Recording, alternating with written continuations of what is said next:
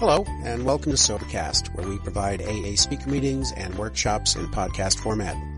We're an ad-free podcast, and if you enjoy listening, please help us be self-supporting by visiting Sobercast.com, look for the donate link, and drop $1 or $2 into our virtual basket. We hope you enjoy the podcast. Have a great day. Hi, I'm Allison. I'm an alcoholic. Hey, Allison. And you're probably thinking the same thing I'm thinking. What is she doing up there again? I'm grateful once again for the opportunity to be here and through a series of events, because as far as I was concerned, I was done last week. Through a series of events, this is obviously where I'm supposed to be again tonight. And also on another note, which Dave mentioned, is I'm a booker for 2 meetings, and that is not an easy job. You are constantly calling people, reminding people, juggling things, cancellations, life circumstances, irresponsibility. All this stuff is constantly thrown on your plate, and making last-minute calls and fill-ins and some of that went on here, which is what to do, why I'm sitting up here again, some of it. And for that reason alone, to know what it's like to be on the receiving end of someone canceling, having no one to fill in, what are we going to do, is the main reason I am once again sitting here. Because I don't like when that happens to me. So I guess it's kind of selfish. But I kind of feel like if I don't put it out in the universe, and if I can be of service and of help, that at least not putting it out in the universe, which is really just what my job is to not put that out in the universe. And anyway, so I thank the group, Mary Beth in particular, for asking me to come back. I am not as scared and nervous as I was last week. And because of that, I sought God with such desperation last week that I really think He spoke in and through me. So don't expect as good a job as last week. But what I can tell you is that I do have a lot of experience with amends. And that's not a good thing, because that means I made an absolute disaster. And that's why I have so much experience.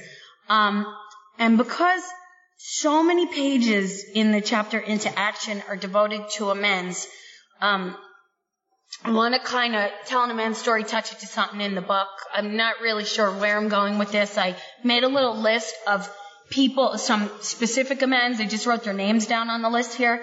So they will remind me. Excuse me, but I have a few notes with names and stuff. But what I want to start with is, on page 82, it says, "The alcoholic is like a tornado roaring his way through the lives of others. Hearts are broken, sweet relationships are dead, affections have been uprooted. Selfish and inconsiderate habits have kept the home in turmoil. We feel a man is unthinking when he says that sobriety is not enough." And I am that tornado. There is no ifs, ands, or buts about it. I think last week I told you my father called me Cancer and my mother called me Hurricane Allison, and that I've earned those names. They were not being cruel or mean or abusive. When they called me those things, it was the truth. It tells me that my real purpose, because this book has to be personalized for me, is to fit ourselves to be of maximum service to God and the people about us, which is one of the reasons why I make amends. Also so I can mend the broken relationships, the fabric, because I've been told that this whole process in my life is like a tapestry, and fears that evil and corroding thread that's through my whole tapestry, and these broken relationships are all over the place, and I need to mend them. Now what I've also learned is that every single amends, I can have done the same harm to 2 people, and every single amends is a different experience. And that I need to, what I've been taught, and it's my role, but I found out through an amends that was made to me yesterday, it is not everyone's role, is that I never, ever make an amends without, usually it's my sponsor, speaking to someone first. That I do not just go to God alone in Allison's little committee and decide what the proper course of action is, because things step in that I'm unaware of. Things like, well, they harm me, so I can really leave this little part out, and I justify things, I minimize things, I look at their behaviors, and it's not there. It's just not there. I mean for it to be, it's just not. So my experience and what I was taught and what I try to pass on is to never make an amends without speaking to someone first. Speaking to someone who's got experience also, because I can also seek out people who will co-sign my crap. And I've been known to do that also. And I will also tell you that I have made amends without counsel. And it did not turn out well. And after the fact, when I shared them, thinking I did such a good job, some things were pointed out to me that I did not see. And so again, through my own experience, I learned that I don't want to do that anymore, because I don't want to have to go back twice. And I find that I do, or I'm not free. So, in the 7th step prayer, I ask for God to grant me strength as I go out from here to do His bidding. And for me, it starts with the bidding of making amends. That's what God wants me to do, so I can be of maximum service to God and my fellows. And, I have this description I use. When I see you and I get a knot in my stomach, I know there's some very unfinished business there. And that's it for me. And which will start me to my first story. There is, and I'm going to really try to not share other people's stuff because I have no right to do that. When I came in and you have a lot of amends when you're in AA, when you're not living in a solution. And I can tell you that my inventories today, most of my amends, besides the usual suspects of family members, are to people in AA. And, but that's not how it started. When I came into AA, a very sick woman, with no God in her life, I did a particular amount of judging. And, there was this man who was very nice to me, also had ulterior motives. And he was what I know today to be very spiritually sick and not living in a solution, just like I was. And, I found him to be very perverse. He made my skin crawl. He started going out with a woman I was friendly with. She was not part of my inner circle. She was no one, that we swapped 10 steps with or anything like that. And this man's behavior bothered me. I would see him at the Quick Check hitting on all these other women, and I marched right up to him. What are you doing? You're like cheating on so-and-so. And I was all in his business and in his face. And not only that, I, of course, went and told this woman, because it's very magnanimous of me to involve myself in your life that way, because I'm trying to help you. You just need to see that you need to know what you're going out with. Now, they never broke up, and nothing ever changed between them, and my little plans and designs did not come to fruition. And again, my motives were good. Was you just don't, because you see, I always make everything about me. Because if I was going out with a man that was doing that to me behind my back, somebody better tell me. So I was trying to be helpful, because I didn't know how to mind my own business and take a look at myself. And there was a lot more harms involved, but that kind of sums it up. Fast forward to 2 years ago. This man, now I had been in and around AA for, now it's almost 11 years, so say 9 years at this point. And what happens is I run into him here, and I get that knot in my stomach. Hadn't seen him for a number of years. We're talking from 9 years, 8 years ago, to 7 years later. And I run into him here, and I have that knot in my stomach. But I, again, didn't have the words for that. And I'm thinking, we'll call him Jim. His name's not Jim. Jim's here. And I'm thinking, I'll sit in the back row. I'll sit away from him. Absolutely no freedom. No freedom, and absolutely blocked from God. What happens is I'm going through inventory at this time. He's on my resentment list. We cover everything. He's absolutely on my amends list. Out of nowhere. Now, what I didn't know is he got hooked up with some people here, and he started living in this solution, and my phone rings like 2 days after we covered this guy. My inventory was not a one-day process, okay? We covered this guy thoroughly on my inventory. He calls me, do I have some time? Can he come by? He needs to make amends to me. Words I never thought I'd hear. I called my sponsor immediately with this, revelation. And I said, what do I do? Because he's on my list, but we weren't exactly there yet. And she says, go with your gut, and if the time's right, she said, trust your instincts, absolutely make your amends, but let him come there for what he's coming there for. So this goes down. He makes amends. It was beautiful. And then I ask him if he has a few minutes, and I make my amends. And I'm quite frank with how I had no business being in his business, how I had no business judging him, how incredibly spiritually sick I was, how, and like I said, this woman was an acquaintance. This wasn't like my best friend whose back I got, this was me being a menace in society. And, this man starts crying. And like I said, he's got to have, I think, like 13, 15 years now. And he starts crying and says, you know how long I've been in AA? And nobody's ever made amends to me? And we all harm each other here. It just happens. We don't do it on purpose, but it just happens along the growing process, and I see this man today. I run into him and I have joy when I see him. I think, oh, good, Jim's here. That knot is gone. And that story in particular is the story of all my amends today. Because I didn't even know until this experience that I got these knots that bound me.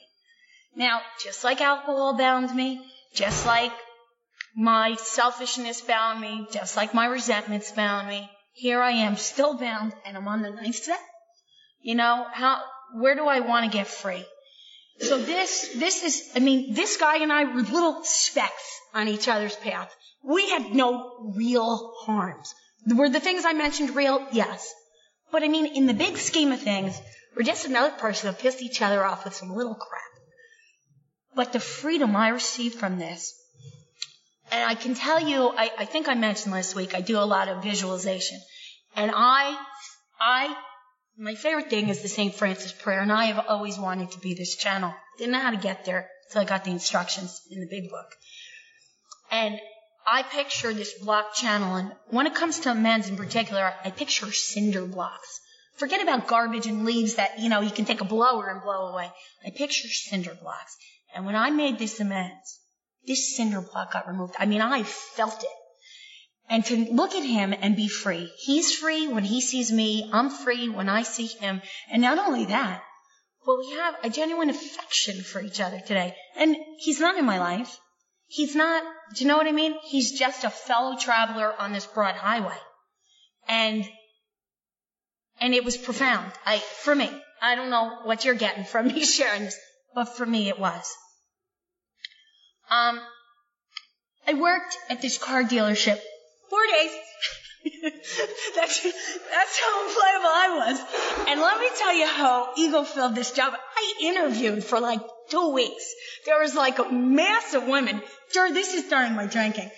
And I interviewed, and there were all these women, and I went back, and there were 5 of us, and I got the job, and I'm better than all of you.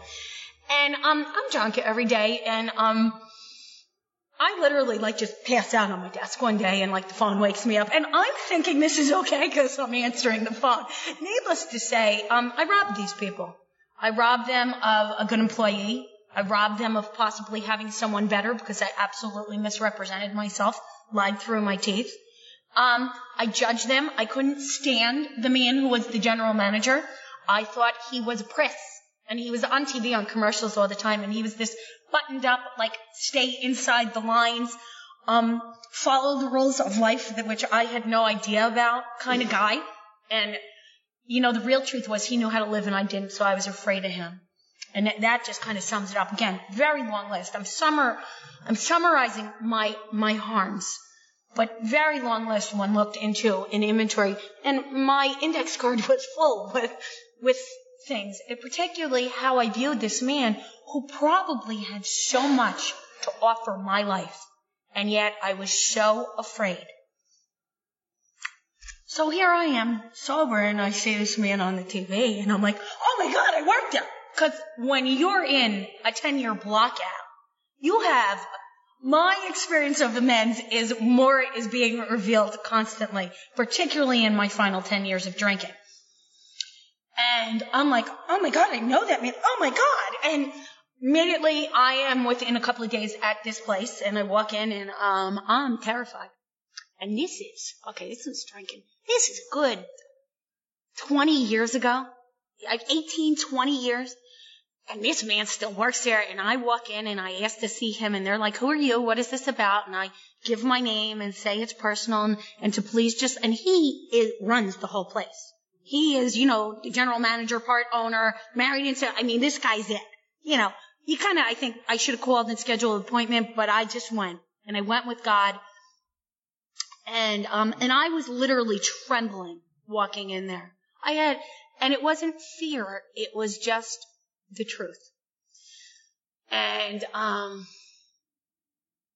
this man agreed to see me. I said, could you please just let him know I need like 5 minutes of his time? And I went with my index card because, let me tell you, I knew everything I needed to do.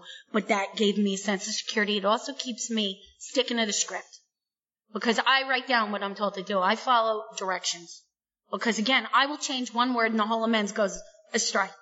So I have this card of exactly what I'm going to say. And I go into this man's office and I say, hi, I'm Allison Kohler. I used to work here, I think, about 18 years ago. And he looks at me and tells me he doesn't remember me at all, but please sit down. What can he do for me? And he's exactly the same. And I didn't judge him the way I used to, that buttoned up kind of hair. He's exactly the same, dressed the same, acted the same, everything the same. But yet I'm looking through a new pair of glasses. And I tell him that I'm in recovery.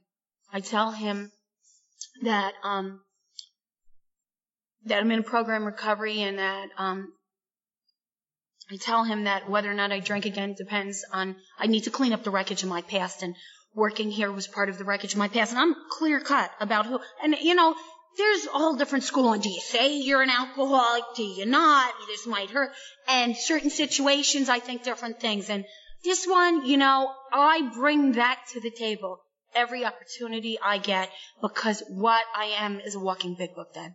What I am is an example of how this program works. And, I want to carry that message. Now the best way I can carry it is through my actions in my life. But when I'm going to say I'm sorry to you, I want to tell you it's because of the power of this program. It's because I crawl before no one when it comes to my God. My book tells me this in this step in particular. I bow before no one when it comes to my God. And I have no problem and never have. But my first couple, I can say I was hesitant. Oh my God, I'm going to say, God, what are they going to think of me? I'm going to say a 12-step program. And I have no fears or walls or any of that today. And I haven't for some time with that. And I tell this man that, I agreed to go to any length for my sobriety and cleaning up the wreckage of my past. And I go on to make my amends for being a bad employee, that I'm willing to even repay the salary I got paid because it was given to me unfairly. I ask him if there's any way I ask him the questions I've been taught to ask. Is there any other harms I'm unaware of? Is there anything you need to say to me, and how can I set these matters straight? And I ask these men these questions, trembling, looking up, looking back down, looking up. And I'm almost like teared. And this man says he starts to recall me. And I have to tell you, it's while I'm there, and this man is so kind to me. And he tells me how grateful he is that I came there. That they're a company that really prides themselves on unity, to sum it up. And they thought they did something wrong. And even though it's so many years later, he's so glad to know it was me, not them. And I thought about what a missed opportunity I had to be a part. I could have had a very good job there for a long time. And not only that, my morals could have been enriched. My life could have been enriched. I could have had real people who care about each other around me. Instead, I chose the insane world of who's buying next and who's got what, and I'll hang out with you. Or the unemployment line. And this, again, little speck in my harms. I'm obviously starting with some little harms. And yet profound. I walked outside to my car and sat in their parking lot weeping. And I don't mean, weeping. I mean from my toes, I felt God once again in and through me. And I felt this man, I think I prefer people today to tell me more. Because I don't really know the destruction I've done. I only know my viewpoint. And, I know a lot of my viewpoint is not accurate when you drink and drug the way I do.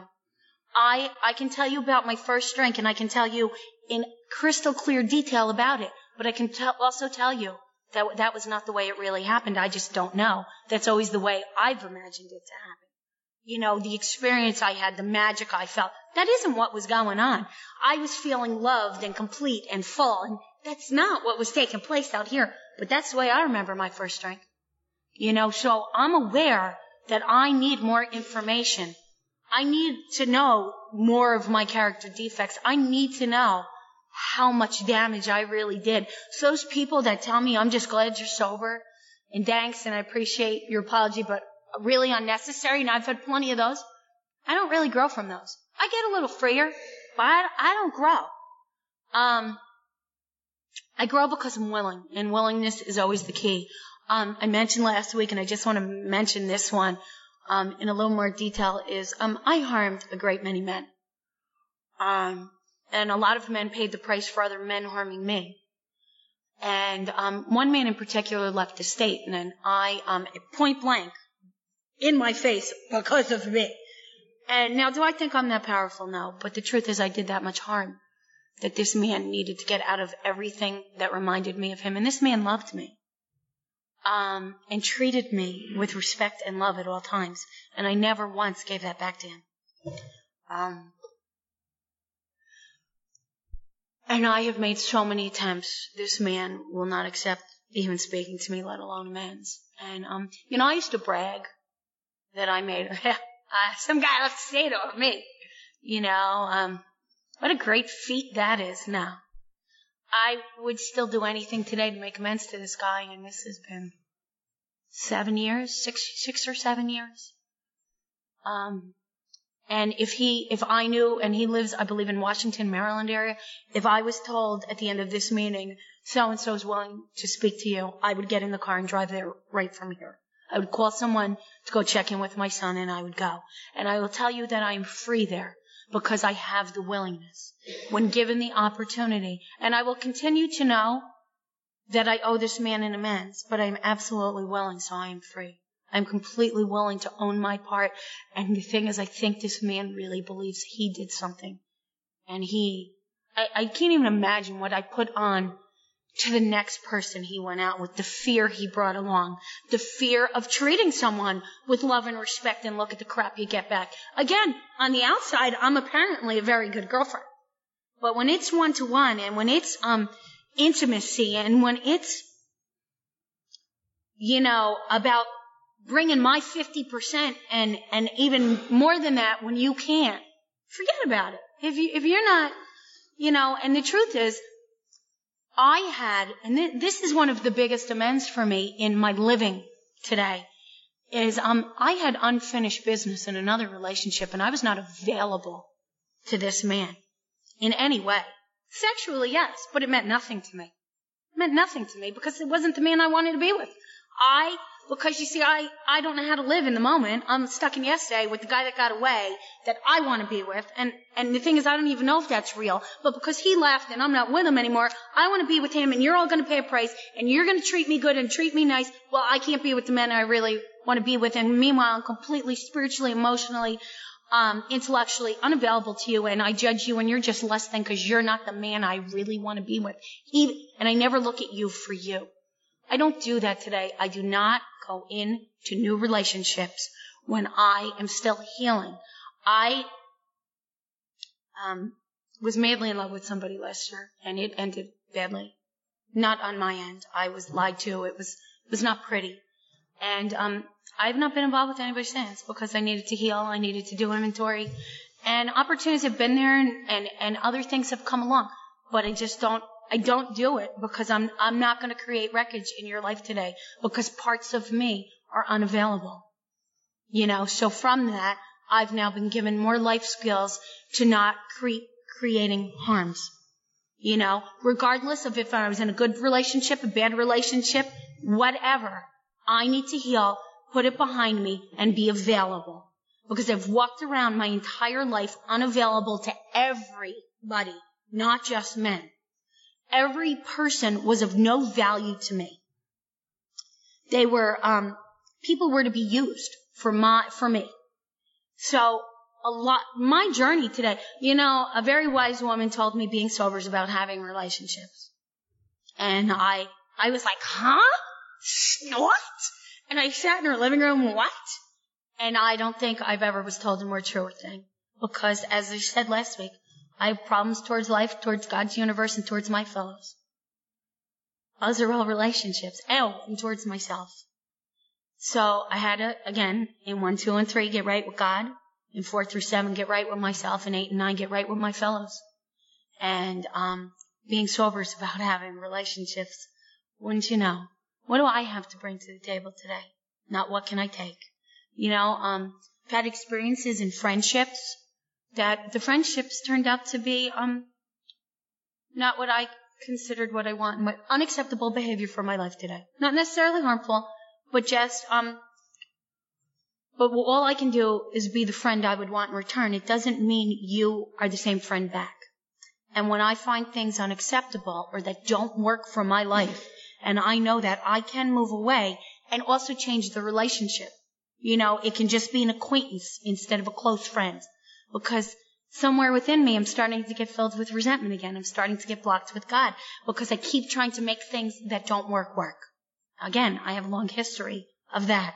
Let me switch from vodka. It always, every single step is about my first step experience. I can take you backwards through character defects and through inventory process, but it all leads back to, if I don't do this, am I going to drink again? Because somewhere along the way, I surely digress, and I believe that. And that's why all means all in the 8th step, because I do believe if I don't do all my amends, because my own experiences showed me, I will drink again after a period of time.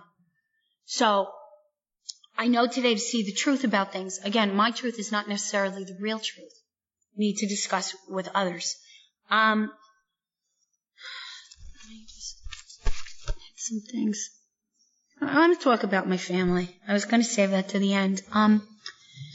Yes, there is a long period of reconstruction ahead. We must take the lead. A remorseful mumbling that we are sorry won't fill the bill at all. Our behavior will convince them more than our words. And there's a whole bunch of stuff in here on the family. Hurricane, Allison, cancer, it's not pretty. I did everything you could possibly do to these people, my mother and father. I also lived in the fact that there were harms done to me. Even when I got sober, I was still harming them. I stole a tremendous amount of money. I always, because they owe me, and the world owes me, and everybody better take care of me, and I'm entitled. I love that entitleitis disease. And the anger, put my son on their doorstep, made it their problem, because I was a neglectful and unfit mother. Because again, I don't... It's not like I was that on purpose. I don't know how to live. How the heck am I going to be a mother? How am I going to take care of another human being? I don't even know how to take care of me. I would actually have to go dig up the card because the list is long. And the fact that I sit here almost going, what were my harms? Is good, because that will tell you that a lot of reconstruction has been done. I went to them and made the formal amends, I was spiritually sick, that I blamed them, that I judged them, that I expected them to be other things, that I didn't value them for the people they were. I asked for their patience while I learned how to live and while I got right in my own life. And I cleaned my side of the street.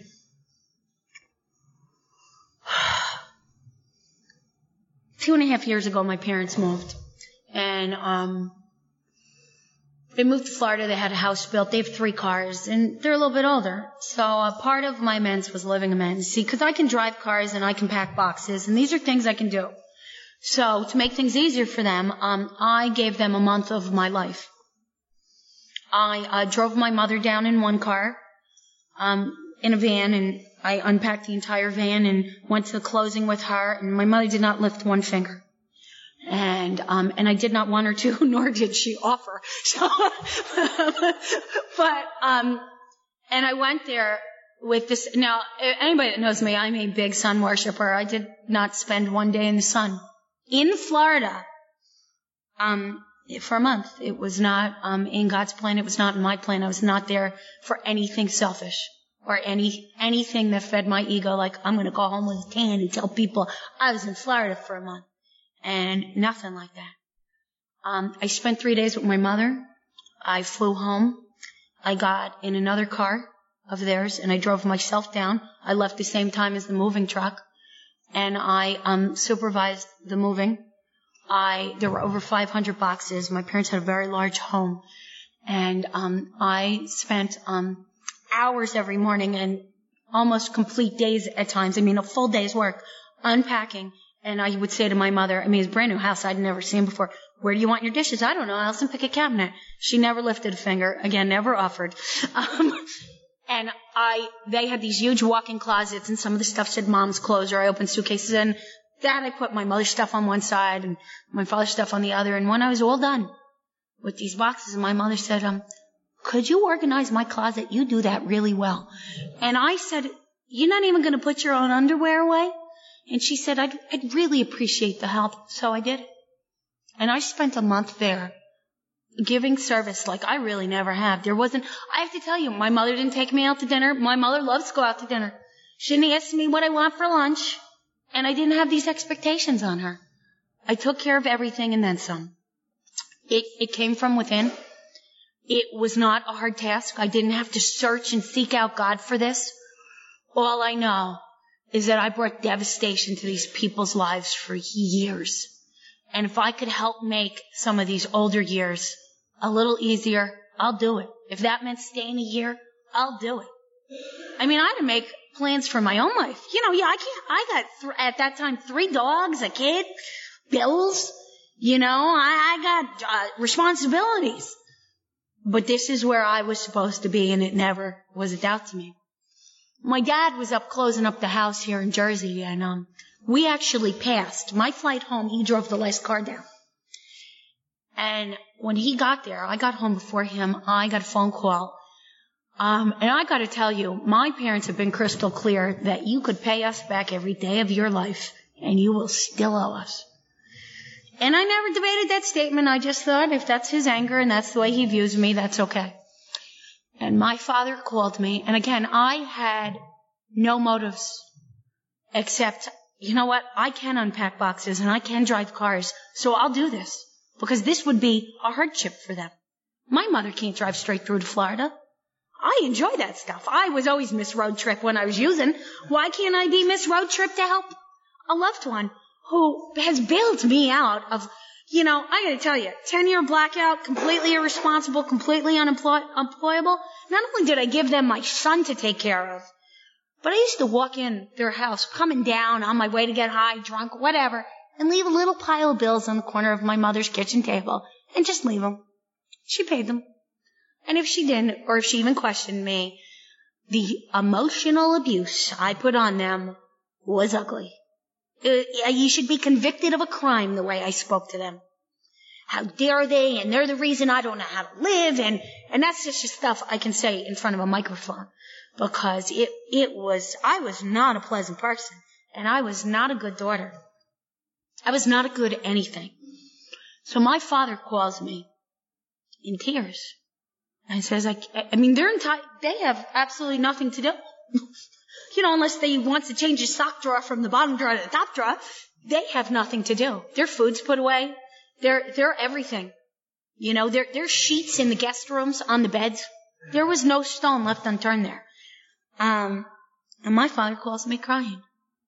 He just is overwhelmed. And, he's crying and says to me, we're even.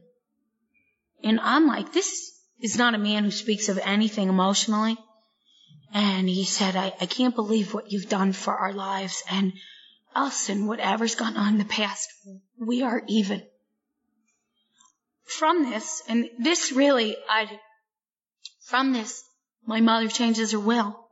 Now, I was never out of the will, although I should have been. And make sure that my mortgage gets paid off if anything happens to them, that my son and I will never have to worry about having a roof over our heads. I might add that I got a phone call from my sister, who's executor.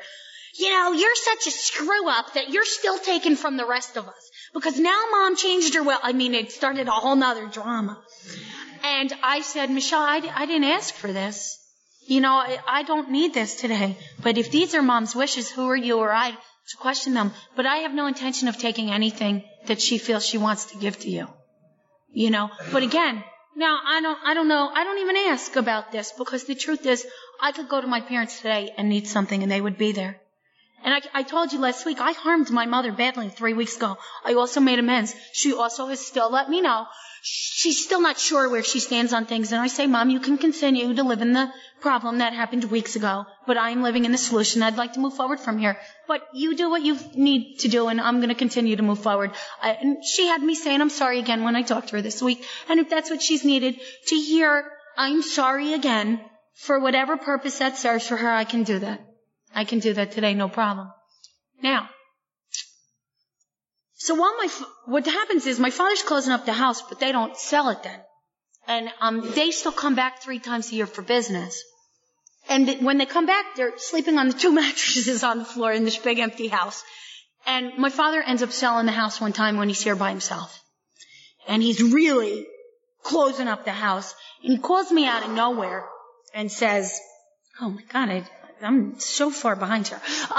He calls me out of nowhere and says, Elson, I want to go to my mother's graveside in Staten Island. Can you come with me?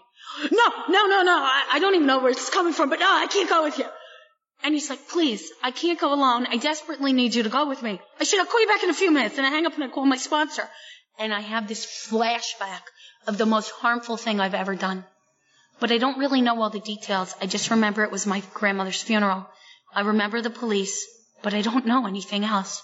And I know that I made that day an absolute hell for my father, because what I didn't know then is I was separated from alcohol for a period of time to be with my family, because we don't drink. So there's not like there's booze in the house, or, while people are, I'm Jewish, sit and shiver, or any of this.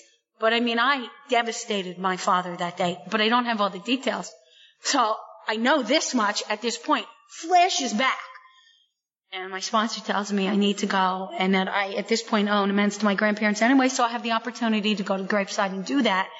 And she tells me, once again, to trust my instincts regarding my father. And I just know it's bad.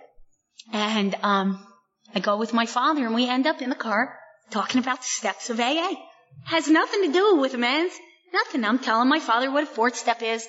And there was a lot of violence in my house. And my dad's like, where's the column that says maybe the person thought they were helping you when they were hitting you? Like, Dad, this is, and I'm really breaking, because he's trying to, I guess, get free himself from the violence that was inflicted. And I'm like, Dad, this is about me. This is about my harms. Doesn't matter about the harms done to me. And we're really having this whole talk about the process of recovery. So we get to the graveside, and I can tell you it definitely is bringing my father and I closer to this non-emotional relationship. It's bringing emotion in. It's also bringing God in, a word that was never mentioned in my house. What are the odds of that? And I make my graveside amends, my father, and I look at my grandmother's tombstone. My birthday is March 10th. St. Patrick's Day is March 17th. Now, I told you I drank and drugged 24/7. That was the craziest week. I really had this mentality of, I got to go full board on my birthday, and I got to go full board on St. Patrick's Day. See, especially if it turned out on Friday or Saturday, it was like an ugly, ugly 10 days. And I mean uglier than anything else that went on. And I look at my grandmother's headstone, and it says March 12th. I didn't even know when my own grandmother died. And I look at the year. And it's the year I took off I hit a bottom to Daytona Beach. I called my brother up. It was my first moment of clarity and said, David, there's something incredibly wrong with me. I had this absolute moment of clarity. I was 21. And he says, Allison, it's not you. It's Mom and Dad. Get out of there and come down to me. Oh, it is them. Okay. Moment of clarity right out the window. And I'm like, oh my God, I was so sick then. And a lot of pieces start to fall into place. And we're at the grave and I tell my father that I don't really know what I did the day his mother died, but I know that I made his life a living hell on probably the saddest day of his life. And that I was drunk and high and I didn't know how sick I was and I didn't know I had a disease. And I'm so sorry that I couldn't have been a daughter. And it went on. And my father starts hysterical crying, saying, I am so sorry that I couldn't see how bad you needed me and that I wasn't there as your father. And we are standing in front of my grandparents' gravesite, hugging each other. And again, not an emotional family. No place does God get mentioned, and the word love and hugs were just not part of my existence. I'm okay. And, but thank you. And this is powerful, but this story gets better. Again, I still don't really know what I did that day. And I don't want to know because we have a long drive home from Staten Island. But my father's brother lives around the corner. And he cleaned out the house and he found these pictures and they're strange. I don't even know half of my cousins. I mean, I had resentments galore over the fact that I have lack of family because my family doesn't know how to have relationships. Geez, I wonder how I learned that. But it's my responsibility today to make relationships with cousins, with aunts, with uncles. It's not their fault. Now it's on my plate. And I learned that through this process. If I want a cousin, I go be a cousin. I go introduce myself and find these people. Anyhow, my father's going to leave some pictures in his brother's mailbox. And we're going home. I'm like, you're here and you're not going to even say hello to your own brother. You're moving 1,200 miles away and you're not even going to say goodbye. And I'm like, and I told him, I'm getting out of this car if that's how you're behaving. And I took him through a fourth and a fifth step in the car. And my father went and I said, that's just wrong. You're keeping this ball rolling. Somebody's got to make the move here. I'm tired of all these broken relationships. And I'm helping him find his part. And what can he do to set this right? And my father goes to the door. And you see I'm in the car, and you see these exchanges, and then you see hugs, and then you see this. We ended up staying there all day. The two of them were fighting, and I kept stepping in. And I don't mean butting in where I don't belong. Is this how you two want to relive the rest of your life? Do you care who did what when? Or do you want to be brothers? Where did I learn this? My amends process carried into my father's life that day. We were on completely new footing, our roots grasping new soil all the way around. Look at how this just multiplied. From one simple, will you go with me to my mother's grave? I will add, to wrap this story up, when we got about 10 minutes from home, I very shyly said, I don't really know how I completely harmed you that day, and I needed to know, and it turned out I called the police on myself, and I'm not even going to get into it all, but I was given absolute freedom, and my father was given a very long overdue amends that I had no recollection of because I was, in a blackout for 10 years, wreaking havoc, being a tornado like I do. I am absolutely accountable to this group. Last week I told you about amends I was absolutely unwilling to make. In this book, I believe it's referred to as, the question of how to approach the man we hate will arise. Well, there we were, and I told you last week, I absolutely hate this woman, and by making myself accountable here, there was no way my ego was letting me show up here with an unfinished amends this week. So in this case, my ego was helpful, because it helped me clear away a blockage between me and God. I went from unwilling to willing to write a letter, which my sponsor left in my face over, to I'll make a phone call to a done amends. I did it exactly as the directions say in this book when it's someone you don't like. I might also add, this was not my first amends to this woman because she was on my resentment inventory and I've made amends before, but this was a particular harm. Not that attitude of how I treat you harm. And it tells me what to do.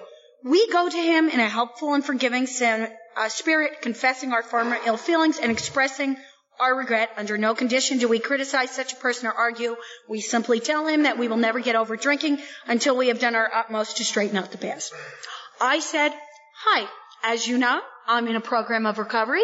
My recovery demands that I clean up any harms, that particularly ones that block me from God. I do not want to return to drinking, and my behavior 3 weeks ago was very harmful to you. I'm sorry for anything it might have done to you, and I want to apologize. I was not acting sane, and I know my behavior hurt you, and I cleaned my side of the street. She did not react the way I thought. I thought I'd get the condescending whatever attitude I usually get from her. I got nothing. She didn't tell me anything. She went, yeah, okay. And you know what? My side's clean. It's clean. I made the amends. I apologize for my behavior. I said how utterly wrong it was. And I absolutely gave my reason. I do not want to return to drinking. I made a deal with God that all means all, and I will remove whatever blocks me from God. And so that was done. So I'm current. Financial amends real quickly. You don't show up for life for 27, 28 years. You've got a lot of financial wreckage. Have to start somewhere. Attitudes about it all. It got told to me point blank, Allison, they don't want your money. They want their money. Oh, well, that kind of changes things, doesn't it? I can't walk around with that attitude anymore. I have 2 unfinished financial amends. And when I tell you the list was long, and I can also tell you that these 2 aren't that big. I just finished about a month ago. I have approached these people. One doctor in particular, I've paid off for 2 years consistently. I got the most beautiful letter in January from this woman who treated me, who also knows I'm a recovering member of Alcoholics Anonymous, who also knows that I lied to her, that also knows that I wasted her time even though I was paying her for a long time, that knows who and what I am. And I got the most beautiful letter for thank you for your consistency and for keeping your word. And this woman could have ruined my credit more, could have turned me into collection. Never did. I found out about this thousands of dollars, 100 here, 100 there. Instead of, I'd like a new pair of shoes, I owe that doctor some money. And that's where it went. And when I came into a little more money in the last year, she got 200 at a time. Instead of, I could get ahead on my cable bill and we could buy some filet mignon instead of, just chuck steak. So, no, I have amends to make. And I had a ton. I have 2 more financial and I'm still chugging along and they will be done. I say 3 months max. It might be sooner. Weird thing is, yesterday, I got 2 things in the mail, one in my own mailbox, one in my business P.O. box, of over 10-year-old financial debts through collection agencies, both on the same day. One $50 for a public defender in 1996. I called. I said, I have absolutely no recollection of this. I've really never been in that much legal trouble. What is this? But if you can prove to me this is mine, I will absolutely pay it immediately. They're like, you want to set up a payment plan? No. I will take care of this today. And I had to write a letter so records could be, both of them. I called immediately. My first thought is, does this never end? But, my second thought was, what do I got to do to set this right? Naturally, these are now becoming my natural instincts. Who would have thought? Again, I didn't come here to pay you anything. I didn't come here to find God. I was told behaviors, amends are a lot about, to stop doing the behaviors, to not defend anything I did in the harm. And when I'm making the amends, how would I want to be approached? There was a cop I did a great deal of harm to. Great deal of harm. Many cops. I owed the entire Rockaway Township Police Station, including the chief of police, who I decided to call at 6 a.m. and tell him what for, which was just the end of it, where I also got informed if I do that ever again, I will be in jail. And I thought I had absolutely every right, because I'm up at 6 a.m., drunk and high out of my mind, that you should be up too. And you need to deal with me at 6 a.m. And this one cop in particular, I just don't have the time to go into the list, but needless to say, I showed up at his front door to ask him why he mailed me his front door, where his wife answered and his 2 twin sons were. I mean, we're talking not just harm to this man, let alone the fact that I lied to him when he pulled me over, that I then had a friend of mine who was a cop run, and he found out I lied through a series of events and was like coming after me, full barrel, because he was so kind to me. I got caught driving without a license. I told him I was my sister. My son and my mother were in the car. I'm real walking example of the big book. I'm telling him I'm my sister and that's my nephew. Yeah, I'm sober. This is without a drink. And because I don't want to get in trouble because I'm driving without a license. Because, again, I don't know that rules actually apply to me. They apply for you, but I'm different. And I'm thinking it's okay, and I'm thinking this is so cool that I just got away with all this. And because my sister is such a I didn't ask my sister her permission. Is that harmful? Because I could have just gotten a ticket on her license. So I'm not asking my sister's permission, and because my sister has no points and is 7 years older than me, he lets me go. Because I've lived this clean life for a long time. I humiliated this man, lied to him, and this was just one instance with this guy. And then and I have a sergeant friend run interference that grew up with me, who just is like Allison, does the drama ever stop with you? And he asks this guy for a personal favor, and he lets it go. But I have to go apologize to the man to his face, which I do, because I'm getting away with it. Sure, I'll apologize. And he tells me if I ever have the opportunity to nail you again, you're done. Allison relapses. Allison hits someone in a blackout, takes off. What are the odds that in the town I live in with 40-something cops, the cop that gets called to this hit and run is him? If there's a God in your life, it's my odds. And they describe the car. He goes right to my garage. Do you know how many people live in Rockaway Township? How this person even knew it was like someone who lived there? It could have been just, it was on the highway. It just all comes back to me. I get 7 tickets in the mail. I go to this guy's house. What do you do?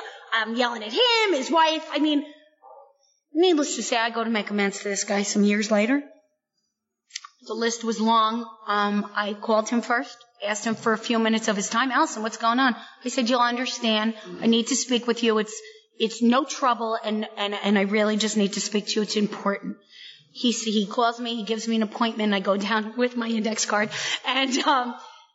and we sit, and I make a absolute full amends. And he keeps stopping me, and I kept asking him not to let me finish, and he would get an opportunity to say anything he knew to, that this is so unnecessary. He knows the person I am today. He sees me. He has since become the juvenile officer. He's been in constant contact with my son the last several years. He knows that my son has a mother today that shows up for him. He's seen me at sporting events and school functions and knows that I am walking a much different path today. Turns out, as this juvenile officer, he's in touch with a lot of young people who need this program. He's involved in taking young people to detox and rehab and heroin and alcohol.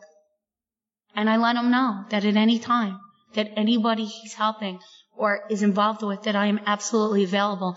And if it's a man or a young man, that I know enough men that would gladly step up to the plate. And we start talking about some solutions for other people's problems. Talk about a knot in your stomach. Talk about cinder blocks. Talk about every time you see a cop car. Talk about, because I'm still walking around with baggage. I'm free. I waved to cops today. Hey, how you doing? Good to see you. Hated cops. Oh, they were all, and the amends I owed was like unbelievable. My son. This one list is long. Resentments were even longer. My resentments at him. I was very angry that I had this kid. I was very angry that I couldn't go live my life. Basically, to sum it up, I was neglectful and selfish. And I put all my needs before his, particularly when I first got sober. I'll show up for the fun. I'll show up to go out to dinner. You go buy the sneakers. You go buy the underwear. You got money. You take care of them. What I do today, my son, is my biggest loving amends, is I let my son, I validate his feelings. I ask him what it is I need to do to make things easier for him to speak to me, to let me know what's going on in his life. And it is definitely the hardest test, because this kid tests me. You gonna leave now? Oh, I gotta tell you, he'll also be the first one to tell you he doesn't remember when Mom wasn't there. He's had a mother that has shown up for him for a good number of years now. And we're all the better for it. With that, I talk about this resentment list. The majority of it really turned out to be resentments at myself, even though they were all listed under his name. It was all resentment at myself. I want to talk about character assassination, because that was big for me. Gossip and character assassination. I'm going to mention a little one, which is not usually how I did it. As a sober woman, several years ago, I was sponsoring another woman who I also knew her mother. Her mother calls me one day, ends up meeting another one of us, tells me the girl's my age, lives in this area, sober, is almost the same number of years. Do I know her? What's her name? She tells me her name. I say, yeah, I know her. She says, I would think you two would be close. You're very similar. And I said, no, she's just an acquaintance because, and I said one negative statement about her that I didn't think was negative. I just said why I'm not close with her. This woman who knew the other fellow member of Alcoholics Anonymous she met, told her. And I go on retreat, and this woman's there, and she's distant to me, and I want to tell you that I respect this woman tremendously, that she is a great service to other women in AA. And I'm telling you that in this instance, it was one sentence. In all others, it's not. My character assassination was never one sentence. But I sensed something, and I don't know what it is. And through the sponsorship network, she's in some of the same networks, I find out that this woman knows this, and I feel awful. I was told point blank, I'm to call the woman I made the statement to first and tell her that my insecurities, my jealousy, my this, my that, my crap is the reason I said that, and I had no business saying that and putting that out in the universe and harming someone else that way. And then when I corrected that, I was told that any time I've committed character assassination and gossip, particularly things that I don't know to be truth, because it's just fun to talk about other people, because it makes me feel better about me, that I am to go to all the people first. And that's correcting the harm. Then I go to the person I did it to. And then I went to that person, and I was able to say, I've corrected the harms I've done you. Now, I got an amends made to me last night. That was exactly that. 7 years worth. That I've continually turned the other cheek. That I've taken the higher road. That if this person is on the right side of the street, I will cross to the left. This person then comes over and joins my home group, which I moved to get away from her and her cronies and the garbage that was constantly. And I welcomed her at my home group and said she must be in pain, that she's seeking somewhere new. And all the women around me said, oh my God, she's here. And I said, she must need us for something. Now this woman comes to me last night. Do I have 5 minutes? This woman has continued. She came to me 2-3 years ago and then continued all the same behavior. Burn me once, shame on you. Burn me twice, shame on me. I don't care what you gotta say. I'm still standing over here because, I can be forgiving. Now here's the thing is I have to be forgiving, because if I don't forgive this woman, even if she continues to harm me, I'm blocked from God, and I don't want that. And she is not worth any piece of me being blocked from God. She's just not that important. Neither are the people my son or my parents, more important people in my life, worth being blocked. But she comes at me with the same kind of my judgment, insincere amends of please forgive my transgressions. I'm like, what is this? And I know she's going through this work again, and I basically tell her, that I wish her well on her path. I couldn't sleep last night. It was over this. I'm thinking, and she took me by surprise, and I didn't say much last night, but I knew this needed to be looked at, and I knew more needed to be said between her and I. And I took it to 2 people today. I got guidance, and I called her. And I asked her, I told her that I didn't feel her attempt was sincere, but that I don't know that it wasn't. That's just what I felt. And I was in no way putting her down. And she said, well, let me tell you, the reason you felt that is because you intimidate me. And I'm fearful around you. And so that's what you were getting instead of sincerity. I said, well, I don't want you to feel that way around me. I don't feel I've done anything for you to feel that way around me.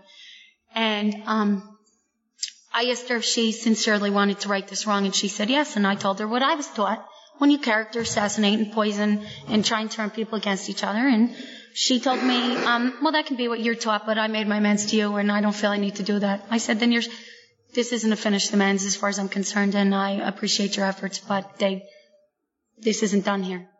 And I said, I suggest I'm going to request that you take what I've asked you to do to your sponsor, because I know her sponsor. I said I would find it earth-shattering if she didn't agree that this was the amends, because it was this woman's mother that taught me how to make this amends, and in particular.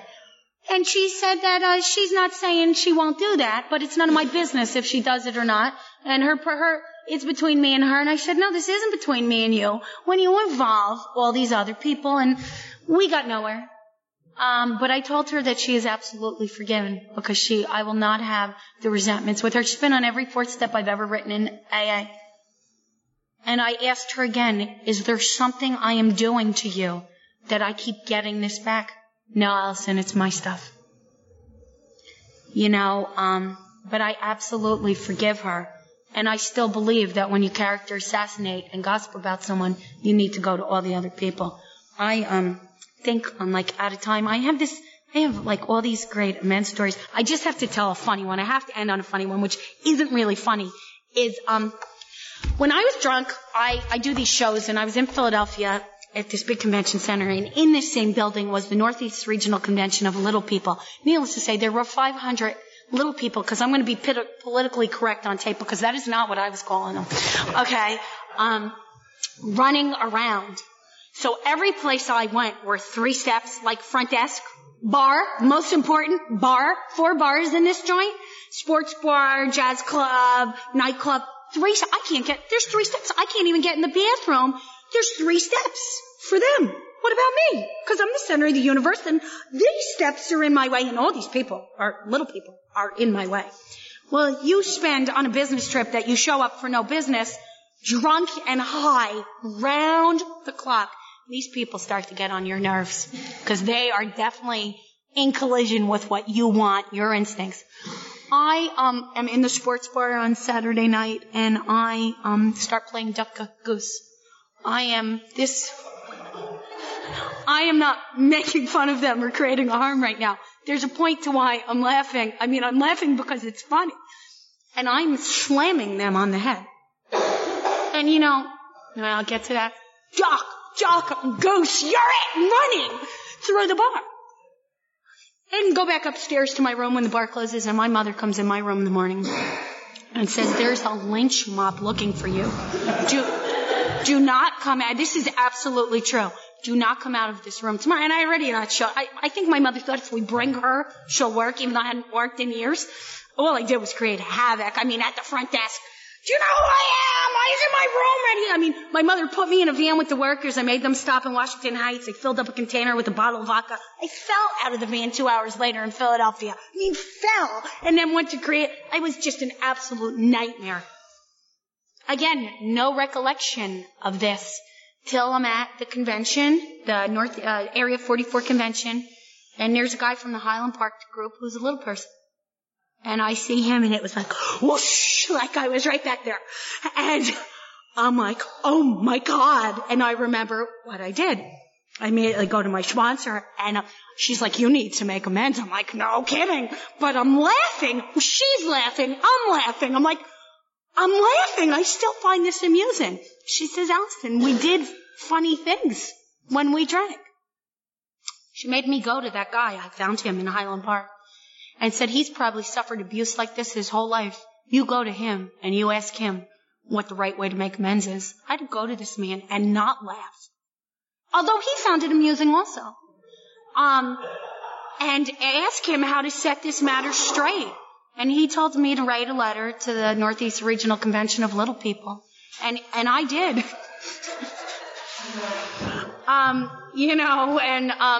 I love that little dude in Highland Park today. Like, I've called him, he's come on commitments, he's come to our group. Oh, but I gotta tell you, the harms I did. Can you imagine having something that makes you feel separate and different from people? And I certainly have my own, what I think are weaknesses and liabilities and things that I wish were different. And to have someone just slam it in your face, my behavior was appalling. And that was the absolute best I could do that day. That's where alcohol takes me. Do unfinished amends have anything to do with whether I drink again or not? Yes.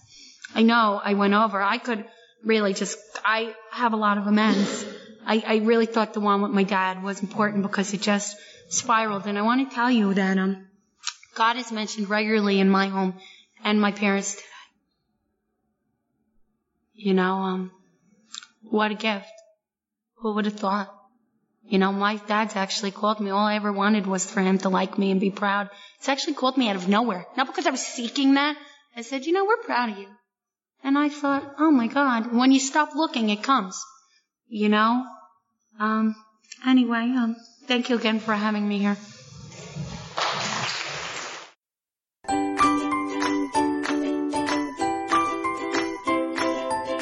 Thanks for listening. I hope you enjoyed the podcast. Sobercast is ad-free, and we'd like your help in order to keep it that way.